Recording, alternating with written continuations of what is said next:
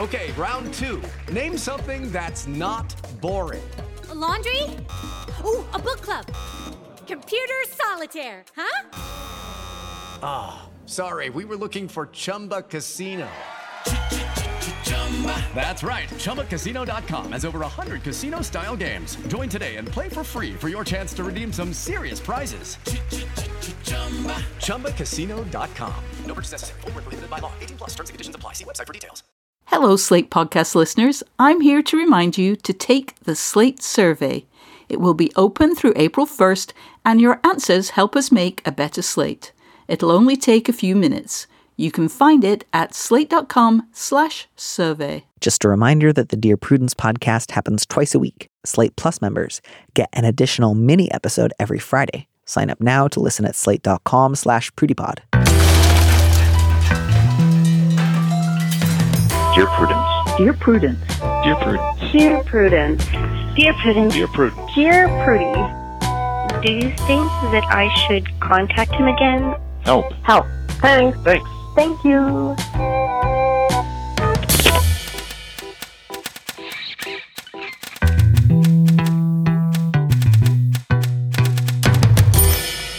Hello, and welcome back to the Dear Prudence Show once again. And as always, I am your host, Dear Prudence, also known as Danny M. Lavery. With me in the studio this week is a friend of mine who's going to see right now the thing that he was tweeting about recently is happening. We've known each other for years. This is a close friend of mine. I know his name's Calvin. I've almost never said his name out loud all the way. Kasulki. Damn it. You're putting too much culture on it. Calvin Kasulki. There you go. You nailed it. Normally, I ask my guests before we start recording if I have their names pronounced correctly. Didn't even occur to me that was going to be a problem because I thought, Calvin, known each other years. Dear friends. I think 2 years. Ate dumplings together yesterday. Mm-hmm. Going for shopping for jewelry later. Dear Calvin, good friend of mine whose name I'm sure I know all the way through. No reason to double check. Hello. I didn't finish your bio. Shush. Calvin Kasulki is a writer, podcast producer, and transsexual living in Brooklyn. His work has been featured in outlets including Mel Magazine, Vice, Electric Literature, and BuzzFeed. Calvin, welcome to the show. It is fantastic to be here, and what a welcome that was. I am just so pleased that you are here, and I'm very glad that I have said your name out loud now 2 times. 2 whole times. 2 whole times. As you know, it is now spelled correctly on my phone. We're doing great. We're doing awesome. Thank you so much for having me. I'm very excited to be here. Do you have a sense of what kind of masculine jewelry you are going to be on the lookout for today for yourself? Something that is as close to a St. Christopher as one can get without actually getting a St. Christopher, because I am not, nor have I ever been Catholic. Gotcha. Okay. But it's a sort of something that captures the vibe. Yeah, it's a cultural thing. It's respect. Yeah. I was born on Long Island. There's a certain amount of escaping that I can do, and then I hit my limit, and then my brain goes, "What about a St. Christopher?" And that's we're gonna find you something so good. What about for you? What are you? I just want a jingle. You know, I want like a triangle going from both my wrists to my meaty neck, and I want to flash. It's a sonic experience you're hunting for. Exactly. I want to sound like I'm arriving before I've actually arrived. I think we can make that happen. I think first we have to help a bunch of people, though. We have to help so many people. I feel that we can help so much this first writer. I have, a great deal of love and compassion for this person. Mm-hmm. And I look forward to hopefully giving them permission. Would you read that letter for us, please? I would love to. The subject is Feminist Chest Pains. Dear Prudence, I consider myself very staunchly feminist. I have a PhD, and my specialty overlapped with women's and gender studies. I've always thought the prevalence of so much plastic surgery was an indicator of a society that thinks a woman's best quality is their ability to look hot and young. I always thought cosmetic surgery was vain and kind of dumb. The problem is, I'm starting to want some. I've spent years dealing with a chronic illness that's caused my weight to fluctuate in the extreme. My breasts are extremely saggy, and I have a ton of stretch marks. I'm only 33. I've been working hard to lose weight. I've been thinking of rewarding myself with a breast lift when I get to my goal weight and stay there for a year. Every time I look down, I just feel so old, which is the way my illness has always made me feel. I'm also dating and just keep thinking about all the potential guys that will see my breasts. I can't tell if that's influencing me a lot or not. I need some outside perspective on this. I still think it's kind of dumb to have a risky surgery to prevent something that's going to happen over time anyway, but I just feel so frumpy. How can I figure out what to do? As they say, lots going on here. I think it's wonderful that you have a PhD. I don't know that that's like relevant here exactly, but congratulations. You certainly don't need one to be a feminist, but I'm glad you're proud of it and that you earned it. That's wonderful. That's a real achievement. Yeah, that's super incredible. The prevalence of plastic surgery is for a lot of reasons. And so I think while it's absolutely true that we live in a society that is very, very often very sexist, I think one of the things that you're kind of bumping up against is the possibility that perhaps dismissing all plastic surgery as simply capitulation to evil sexism is like rightly being challenged. Right. And that's okay. Right. Capitulation to a society that is sexist or just sort of unmitigated vanity, right? Vain and kind of dumb. Which is my, like, that is my gender goals.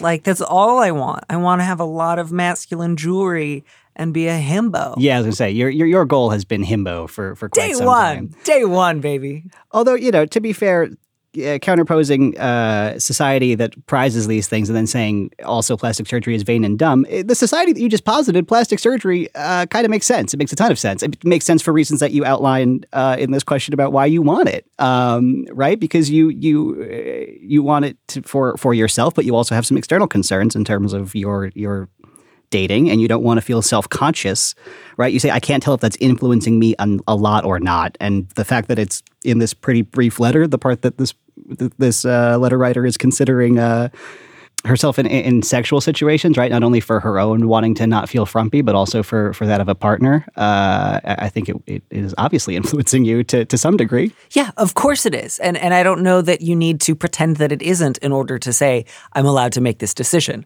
I think you are allowed to do whatever you like here. And if you want to say, I would like to do something that is vain, and I would like to do something because I think that it will please more sexual partners, that's a financial investment I'm comfortable making. You are allowed to and entitled to do that, and that does not somehow compromise or mitigate the kind of person that you are. Right. I do think, when it comes to stuff like surgical risk, there's always risk when you go under anesthesia, but talk to one or more plastic surgeons about the risks of breast lifts. I don't know that it's an especially risky procedure. Again, obviously all surgery is slightly risky, but I would reality test the idea that a breast lift is super risky. Right. I don't know that obviously they're never going to tell you like, no, this one's the safest. That one's not, like no one's going to open themselves up to that kind of a lawsuit, but right. Get some information about complications, possible side effects, possible outcomes. If you decide like, nope, you know what, that's too risky for me, I'm going to look for non-surgical alternative ways of dealing with this. Do that, but like get that information first. Right. I think my one hang up here, because I also do whatever you want. Like if you are seeking permission, absolutely granted. My one actual hang up here is the part where you're working hard to lose weight and you've been thinking of rewarding yourself with a breast lift when you get to your goal weight and stay there for a year. I don't know the nature of your chronic condition, except that you say it is chronic and has caused weight fluctuation. I don't know if you're at a place now where losing weight is a thing that is medically advisable, something that your doctor wants you to do. Certainly, medical doctors often tell people that seem to be sort of overweight by a like arbitrarily assigned BMI that they should lose weight, kind of whether or not that has anything to do with their health. Mm-hmm. So my one hang up here is, A, of all, consider releasing yourself of this carrot stick mechanism where you only get a breast lift if you hit this goal weight. But also, I would love for you to be in conversation with your doctor both about the safety of a breast lift for you in terms of your this chronic condition, but also this weight loss thing. I obviously your medical condition better than anyone, but I would not tether yourself to that if it is going to impact sort of other health decisions you make. Right. I feel similarly like I want to encourage certain aspects of your vanity, and I want to discourage certain effects of like internalized loathing of fatness. Right. Which is admittedly a very difficult needle to thread. Like we're all swimming in some murky water and it's difficult. But yeah, this idea of if I earn this type of like size of body through various forms of restriction and discipline. Right. I then have the right to do something to my breasts that will make me feel better about the way that they look. Right. And if I don't do that, I will, continue to feel frumpy. Punish yourself by continuing to feel frumpy or to not sort of deal with this because you have behaved improperly. Right. So like none of which is to say like get it no matter what or don't Right. get it no matter what. So much as relative to how much fat you do or don't carry on your body, you are entitled to think about ways that you can treat your breasts in a way that feels like loving, that increases your sense of attraction to yourself, that increases your like the aesthetic appeal of them. Like I want you to consider all of your options, not simply in terms of once I'm thin enough, then my life can begin.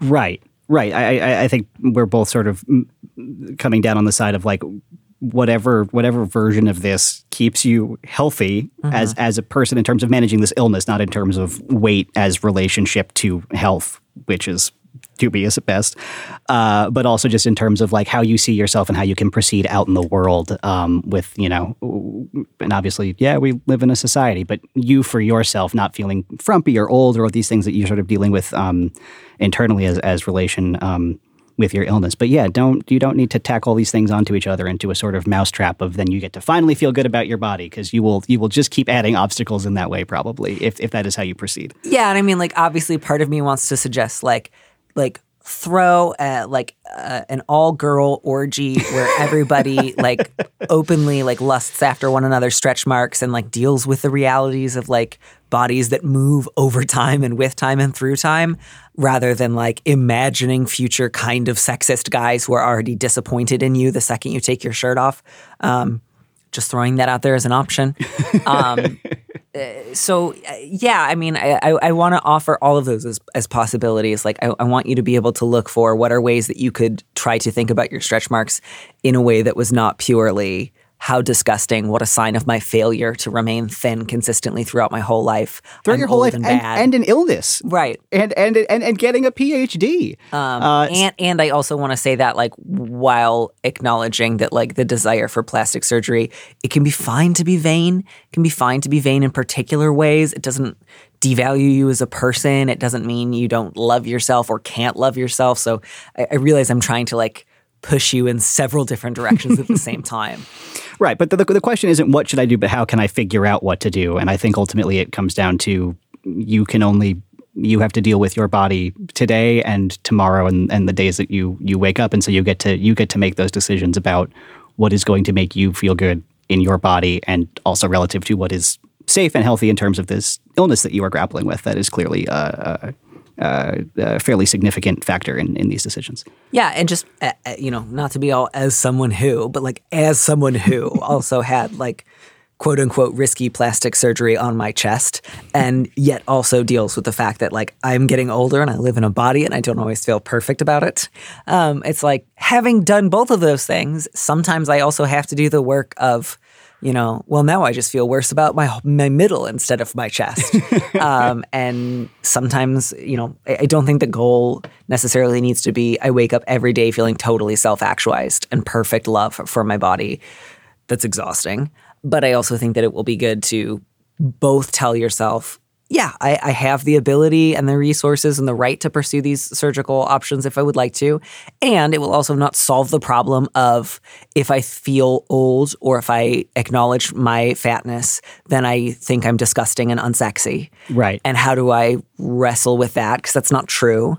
And it's, I think, often easy to punish yourself immensely for failure to get thin in a way that's like just very, very challenging. Yeah, and give yourself the gift of looking at cosmetic interventions, including plastic surgery, as morally neutral. Yeah. Completely morally neutral. And also vanity as completely sort of morally neutral. Yeah. I think that's wise. And to then also just do a lot of research, look at a lot of before and after pictures, familiarize yourself with the results, ask yourself if they look good, ask yourself if you had that result, would you feel like it was worth it? Or do you think you would feel like, Jesus, I did all that and this is what happened? I don't want that. Because I think the more information you can give yourself ahead of time and the more realistic your expectations, the better the outcome will possibly be. As opposed to if you're like, oh, this is kind of embarrassing and shameful. I don't want to think about it too much. Let's just get it and hope for the best. Right. Yeah, but two trans people who have had cosmetic surgeries are not going to tell you to not do that. Exactly. While you're at it, how much higher can you lift them than to have them removed completely? Have you considered installing a flat chest? It's more aerodynamic and the rain just rolls right down you. Yeah, lift it all the way to heaven. It's great. Then if you drop crumbs down the front of your shirt, they just shoot straight down out. Your crumbs don't stay there. And that's why I did it. Isn't that, frankly, worth all the money in the world? Crumb retention was a real problem for me. Crumb aerodynamism, yeah. Judy was boring. Hello. Then Judy discovered ChumbaCasino.com. It's my little escape. Now Judy's the life of the party. Oh, baby, mama's bringing home the bacon. Whoa, take it easy, Judy. The Chumba life is for everybody. So go to ChumbaCasino.com and play over 100 casino-style games. Join today and play for free for your chance to redeem some serious prizes. ChumbaCasino.com. No purchase necessary. Void where prohibited by law. 18 plus terms and conditions apply. See website for details. Okay, so the next letter is similarly an ostensibly cis woman's problem that has some trans resonance, which is at least... I'm detecting a theme. You never know. The subject is, say my name. Dear Prudence, I am a cis woman for now. I'm sorry. I'm joking. I'm totally joking. I'm sure you'll get to be cis forever. I have a longer feminine name that, when shortened, can be used by both men and women. Think Christina to Chris. I always introduce myself by my full given name. I love my name. My parents gave it to me. Very common. It is beautiful, and I don't run into very many people who share it. My family has never abbreviated my name. I hate being called Chris. People have defaulted to abbreviating my name, and it really bothers me. At work, I always sign my full name. I answer the phone with, "This is Christina," and yet people are still calling me Chris. I'm also on dating apps, and the same goes there. People start messaging me, and the opening line is usually, "Hey, Chris." It drives me nuts. How do I tell someone to use my full name without coming across like a snob? I feel like I'm being a petty brat. You are not a snob. You are neither a snob nor a brat. Just saying I go by Christina. Or like, my name is Christina. That's super normal. I'm nodding vigorously like that can be heard over podcast. No, it's super normal. It's both normal and somewhat necessary, particularly in your workplace. Don't let yourself be dehumanized any further than any kind of 9-to-5 grind might dehumanize you. Yeah. And I do think you've sort of outlined, this letter writer has outlined two very different situations in which two very different sort of means of correcting people on her name are going to need to be deployed. Two very different tones. But in all cases, you should be called the name that you want at all times. Yeah, like if you wrote down your name the right way and somebody responds to your email with, "Hey, Chris," the first line of your next email is, "Actually, it's Christina." And then you go ahead and answer. Right. It can be, especially at work, it can be super neutral. In fact, neutral is probably the way to go. Just in terms of correcting people. And obviously, if the CEO, whatever the equivalent of the king boss of your company is. King boss, totally. Yeah, that's the one. Yeah, king boss, totally normal. You might not be able to super correct them in the moment, but over email or in person, a super neutral, actually it's Christina is going to be totally fine. The other thing I can think of in a workplace, particularly if you have a close friend, and this is something that has some trans resonance, particularly, in enlisting an ally and being like, hey, if people might be calling you Chris in other meetings or in moments that you're not involved in, you might just want to tap somebody who you're close with at work and be like, hey, if you hear people calling me Chris, would you mind just correcting them super gently? I just kind of want to make sure that I'm being called Christina at all times. I don't want to be the only person who's doing that, and see if one of your coworkers would not mind being that ally for you. Yeah. Same thing on dating apps. You can be slightly more like, you can massage it a little bit more, because on dating apps, you're going to be a little bit more like friendly and informal than you would at work. You could also put on your profile, like, it's Christina, not Chris. I hear enough from people who are like, I put XYZ in my profile and everyone ignores it, to know that like probably some people won't notice it, but then it'll at least make it slightly easier to say like, it's never Chris, it's always Christina. And the people who are like, hopefully you don't encounter too many of them, but the people who are like, ha, ha, ha, I'm going to call you Chris, have just done you a big favor and let you know that they would be awful people to go on a date with. Yeah, they have disqualified themselves early. On dating apps in particular, I think, you could, in the best case scenario, let this be something that gets you out of small talk hell. in messaging people back and forth forever, just, sort of talking about the weather or whatever sort of doldrums messaging apps can be, unless you have like a super wild thing to say to the other person.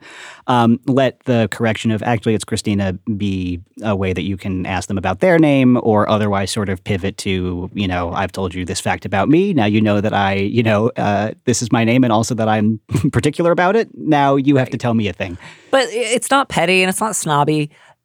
Obviously, I know a lot of people who do this do so unintentionally and don't have any malicious intentions. Sorry to say intentions twice, but I could not think of a synonym. But it is important to call people by the names that they give for themselves. Yeah. It's a pretty fundamental component of autonomy, and it's a pretty easy form of respect to grant them.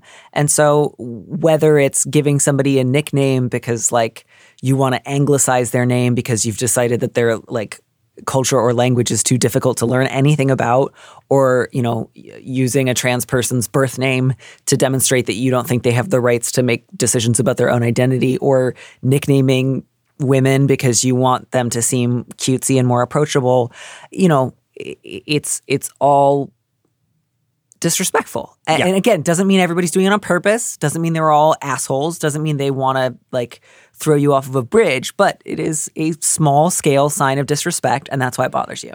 Right. And you have every right to correct everybody at literally every turn. I can't imagine doing that in an email, though. I am so terrified that whenever I send an email. Just type actually it's, and then write out your full name, and then go into the rest of the email. Do it. I just want to assure this letter writer that behavior is wild, particularly over email when it's very, very easy to spell. To just copy what is in a person's signature and paste it. I mean, that's just the thing. It's like an automatic, like, I'm sure I know what their name is. I'm sure I have permission to nickname them. It's too much familiarity. Yeah, it's not cool, particularly at work. Yeah.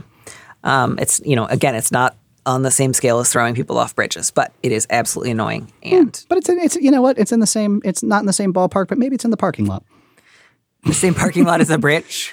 This metaphor is getting away from us. I did goof it up very badly, and I do apologize for that. Let's move on. Let's move on.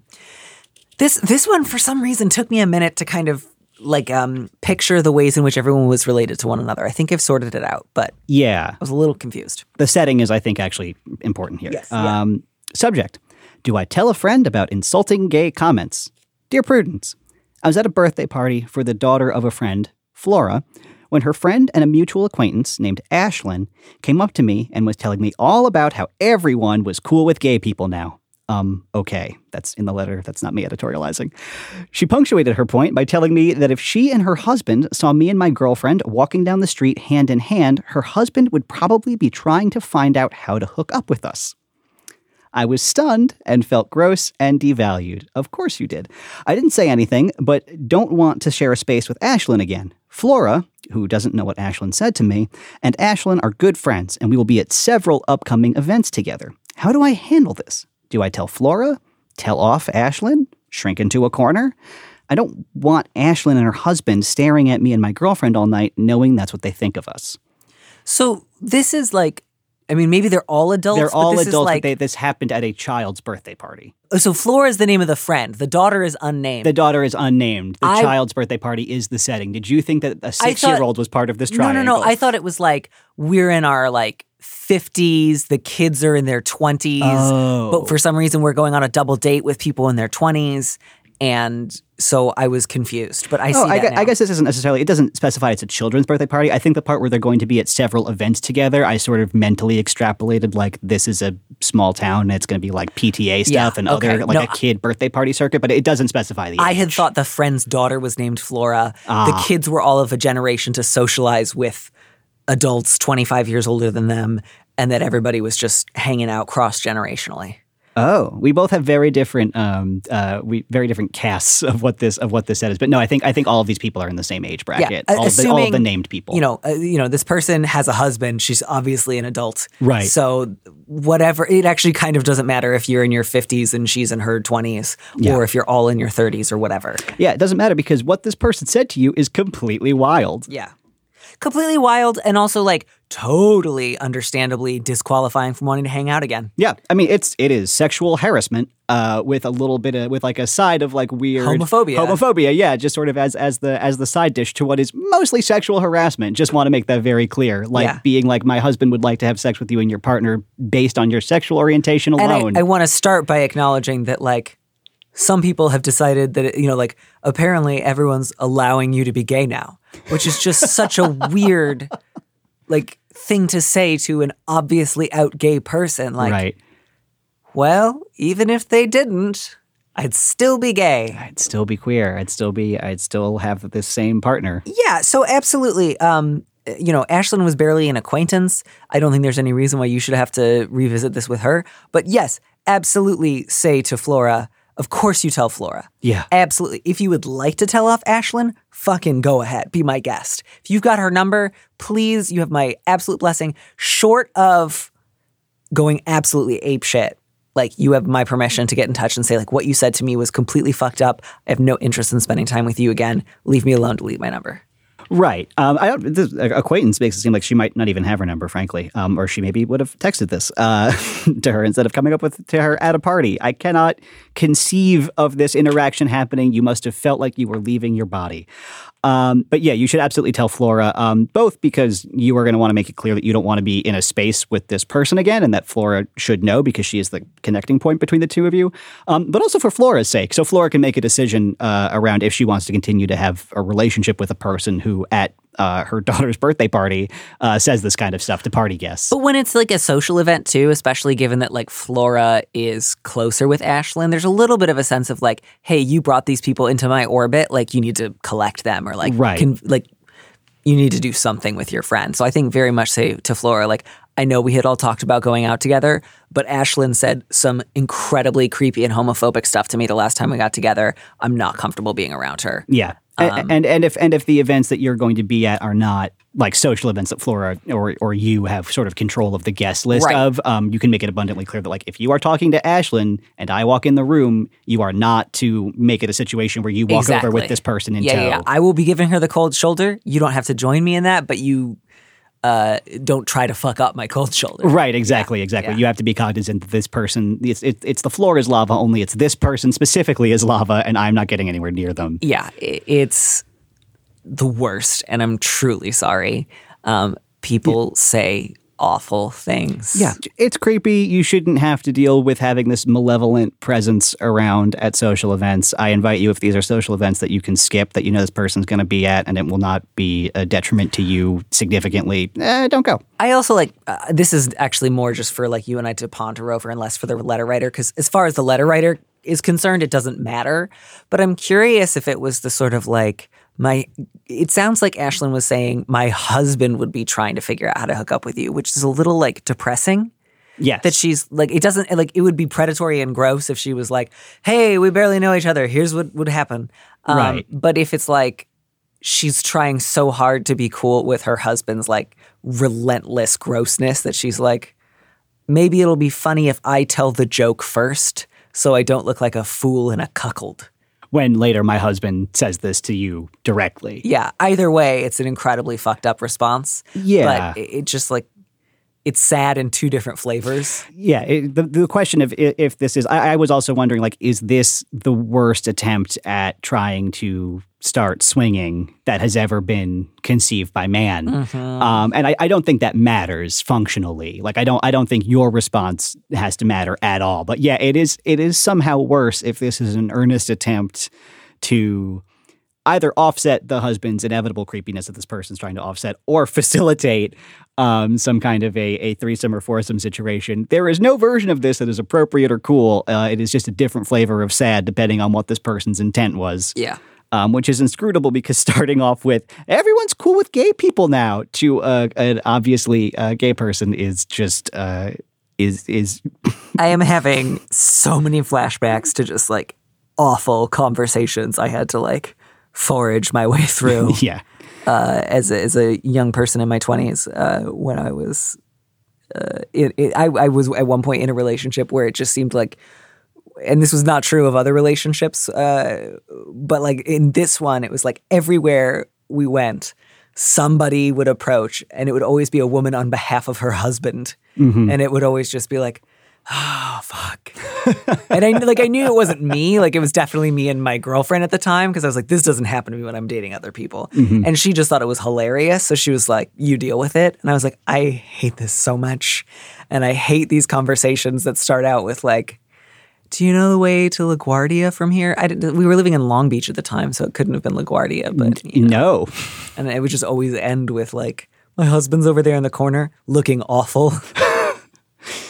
He would like to proposition you via me. It was always the worst. It was just like unconscionable. It was not fun. I never enjoyed it. And luckily, after that relationship ended, that was not something that I had to worry about again. I didn't have that when I was in relationships that presented as two women being involved. But I didn't have that in person. But I did have, I think, 3 New Years in a row where I would wake up to a different text from a person who had been drunk on New Year's Eve, asking if me and my girlfriend at the time, who was, I think, different all 3 years, if we wanted to get involved in something. It was like Every New Year's. It was like a weird streak of New Year's where a different person would send that text, and that would be like the thing I woke up to in the new year. Like that was how I was going to kick off the year. It was a weird energy. Yeah. And, there's certainly, I have at other times in my life been approached for group sex in ways that I said, yeah, that sounds fantastic.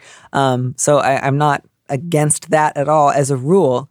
Although I can't really imagine a straight couple ever making it in. But the presumption that it wouldn't be at a friend's kid's birthday party. Right. And the presumption that just two women who are engaged in a relationship are just available for that at any time. Yeah. No matter how little you know them. It's not the way. It's not the way.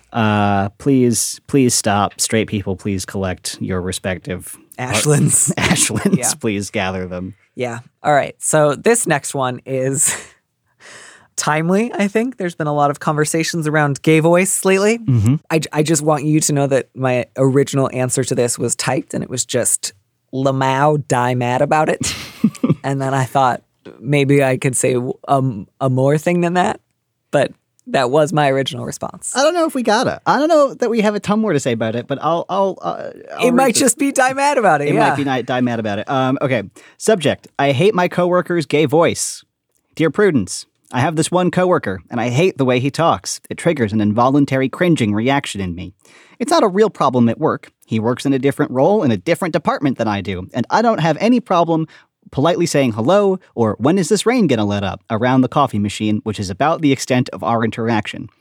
This voice, in addition to being profoundly annoying, sounds very gay to me. It has a lot of nasal treble, a bit of a lisp, and an excessive amount of vocal fry. He sounds whiny and tired all the time. It triggers some judgmental part of my lizard brain, which I don't like and don't understand. I don't believe there's only one kind of gay voice, or that all gay people sound gay, and I don't think I'm homophobic generally. I fully believe that all people are equal, and I much prefer to deal with everyone I meet as an individual rather than as a representative of a group. I have a gay brother and have lived at different times with 3 different gay roommates. I'm not bothered by most voices that sound gay to me.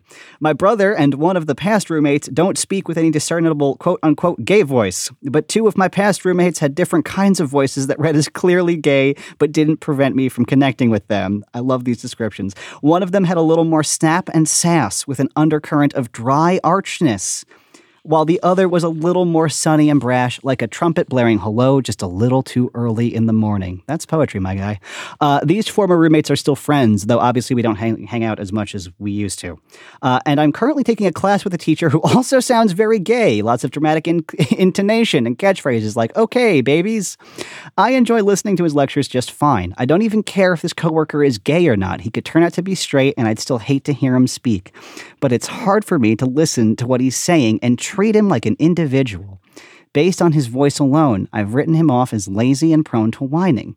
Do you have any advice for getting past this gut-level irritation and treating this guy more fairly? I feel like I just ran 6 miles. Letter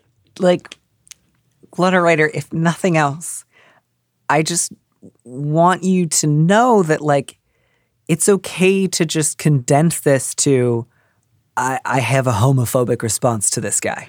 Yeah. There's so much I charted out all these formulas. I've identified the 19 components of the human voice, including like tone and reflection. Dry archness. There's so much. There's so many beautifully rendered descriptions of men's voices in here. Like you're trying so hard to like isolate the principle, and it's like you're homophobic towards this guy. And like that's just it. It's that simple. Yeah, and you historically have not been. Yeah, and that's why you're freaking out, because it's like, well, there's got to be an objective reason, and I will find the quality in his voice that if isolated, I could play back for you on the podcast, and we could all universally agree he does sound tired. That guy's voice is objectively bad. Right. Besides dying mad about it, which is frankly a very viable option. This is a person at work. A of all, I need you to, every time you characterize this person based on his voice and not on your conversations at the water cooler or whatever, don't do that. That's ridiculous. You know that's ridiculous. You've told us that you know that that's ridiculous. Don't do that. Let this be an exercise in patience and loving kindness for you. Whenever you hear this guy's voice and it makes all of these things in yourself that you don't like, all of these reactions that you do not want to have to this guy's voice, this weird, irritated homophobia, sit with it. Yeah. You cannot science your way out of it. You cannot have no amount of gay brothers and roommates are going to make you not be annoyed by this guy's voice. Just sit with it. Let yourself be annoyed. Let it flow through you and then release it. And then go on with your day. Yeah. And I think that's really what Die Mad About It is like, you don't have to do a thing here. Right. Like, you don't really work with him. He's not bothering you by asking you questions. You don't have to pair up on a project together.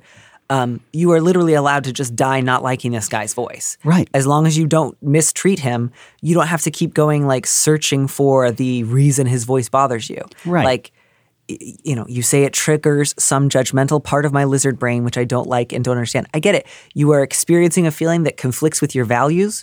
You don't want to be homophobic. I'm not saying you're like a homophobic piece of shit. I'm saying you are experiencing a homophobic reaction. You are feeling homophobic feelings. And instead of trying to come up with like the perfect reason for why anyone in your position would also have that homophobic response, just acknowledge that as an ugly part of yourself. You can call it your lizard brain if you want, and like, you know, let it go. Yeah. Yeah, all this rationalization seems like it is adding more distress to what could be handled by you taking 3 deep breaths whenever you hear this guy's voice, acknowledging, I'm having a reaction to this that's homophobic, that's a part of me I don't like. And then you have I'm going to give you 7 seconds to think about this, take 3 breaths, and then you're done, and then you have to move on. Yeah. Yeah, his voice is his voice. It bothers you because, you know, homophobia is in the water. We all pick some up. And sometimes you're still going to feel things that conflict with your values. And that's just a shame. And you don't have to try to deny it or explain it away. You can just say, like, this conflicts with my values. I don't know. Maybe imagine sucking on a dick. And that will make you feel better because you'll think, like, now I'm less homophobic because I was comfortable imagining this particular sex act. And, you know, I don't know. I don't know what to tell you. I have trans guy voice. You know what I mean? I permanently sound like I just like inhaled a tin balloon. So like I have a lot of deep, deep love for my weird ass voice. Yeah.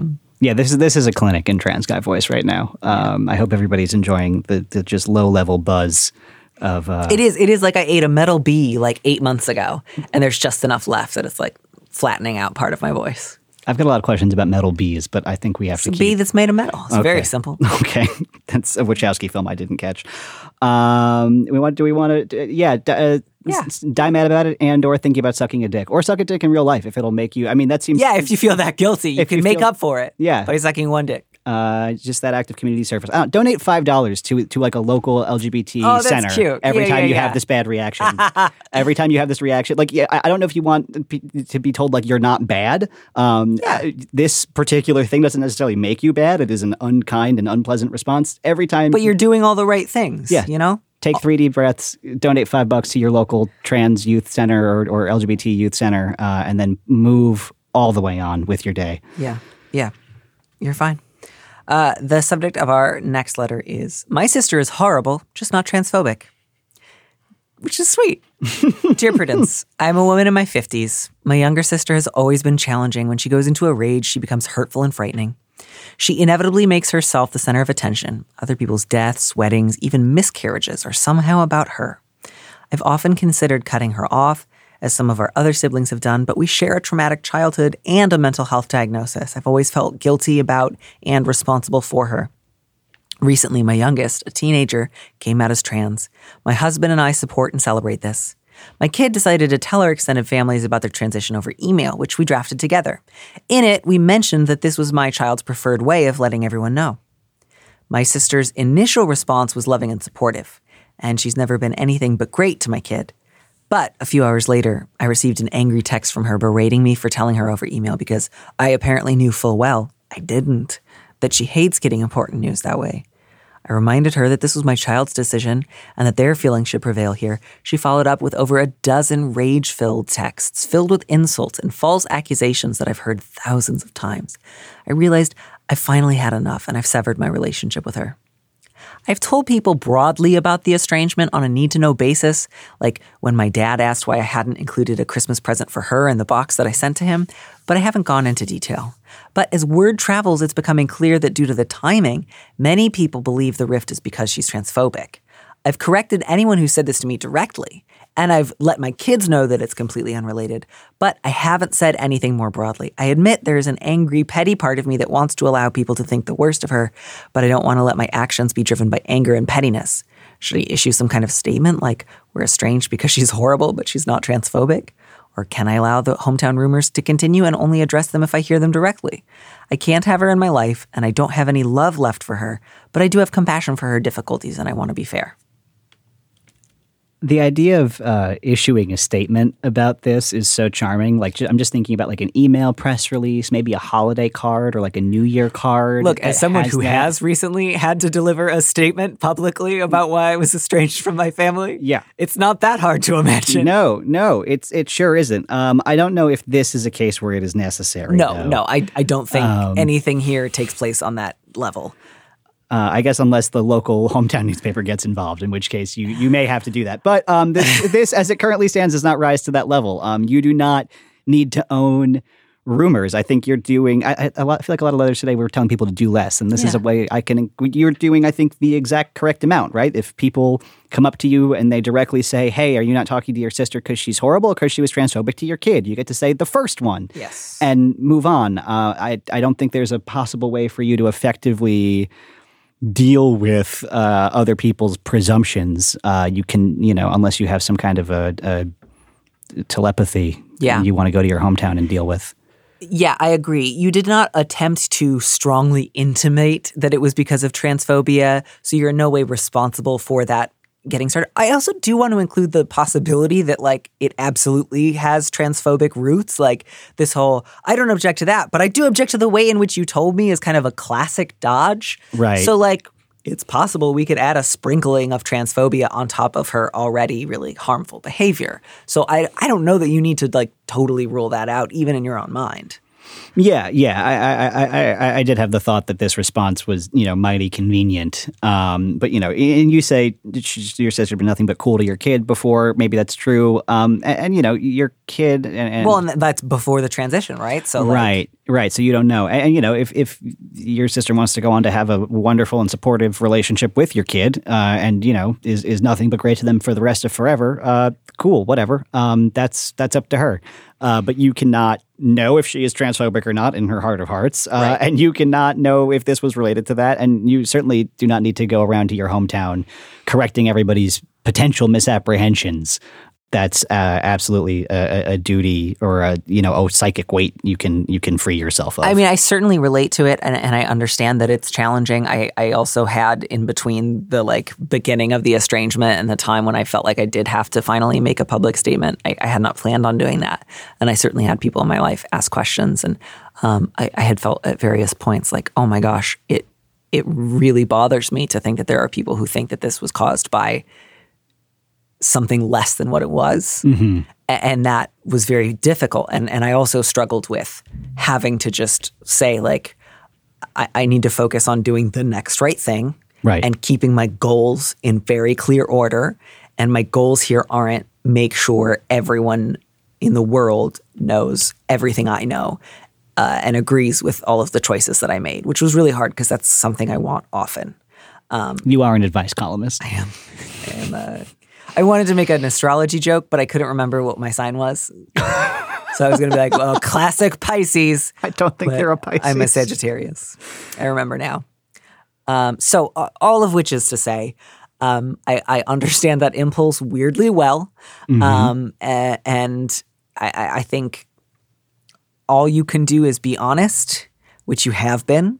You've clarified this misapprehension when it has come up. My guess is the people you've told will also correct the misapprehension if they hear it. So that may be helping already. But beyond that, like if the distinction is like, no, she wasn't awful about my kid's transition. She distracted from my kid's transition by blowing up at me about how they chose to come out. I think maybe the distinction there you would like to make isn't actually that significant. Your sister still chose to make your child's transition all about her, which is still like demeaning and dehumanizing and cruel. Yeah, and I wonder if a little bit of your sort of being hung up on this is not sort of a manifestation of guilt you feel for your very recent estrangement from a sister who you spend the first paragraph sort of talking about why you hadn't until this point become estranged from her, right? A feeling of ownership or guilt or connectedness around sort of shared diagnoses and trauma. Right. And you don't need to hold on to this weird tenuous connection that you have where it's like, oh, but should I let people know? Like you don't need to do that.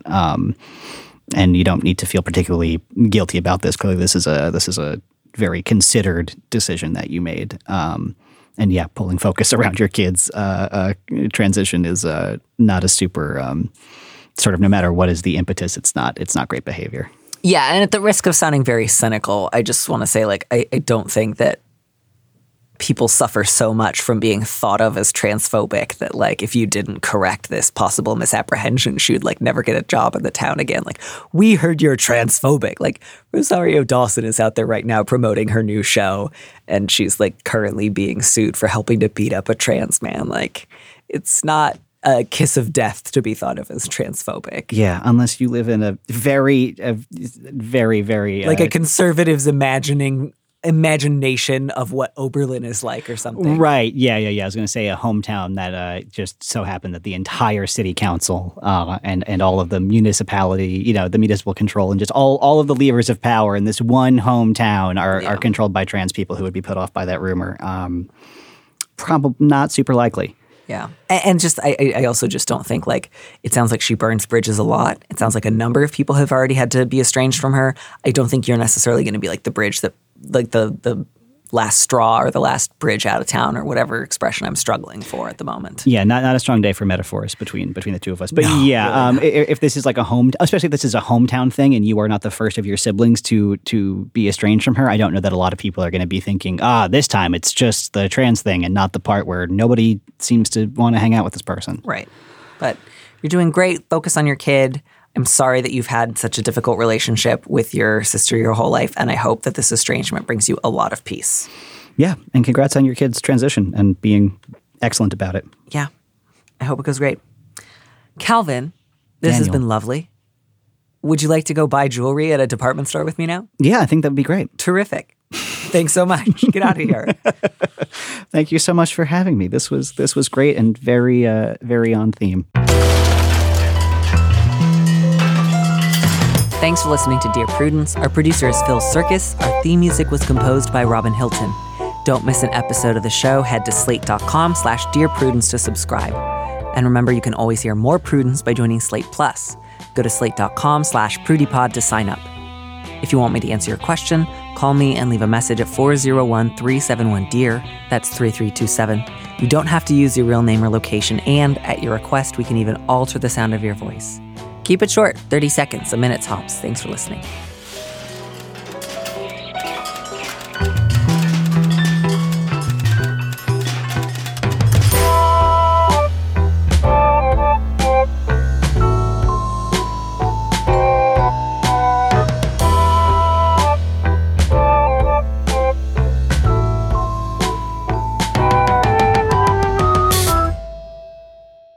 And here's a preview of our Slate Plus episode coming this Friday. It reads to me like you have had multiple people in your life say something along the lines of, if you do not spend as much time with me as I want, you are abusing me. Right. Which is fucking nuts.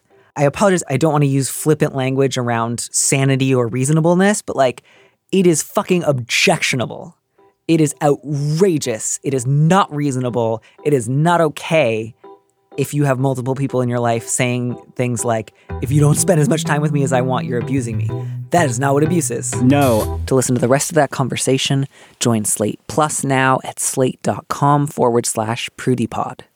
Step into the world of power, loyalty, and luck. I'm gonna make him an offer he can't refuse. With family, cannolis, and spins mean everything. Now, you wanna get mixed up in the family business. Introducing The Godfather at ChumbaCasino.com. Test your luck in the shadowy world of The Godfather slot. Someday, I will call upon you to do a service for me. Play The Godfather now at ChumbaCasino.com. Welcome to the family. No purchase necessary. VGW Group. Void where prohibited by law. 18+. Terms and conditions apply.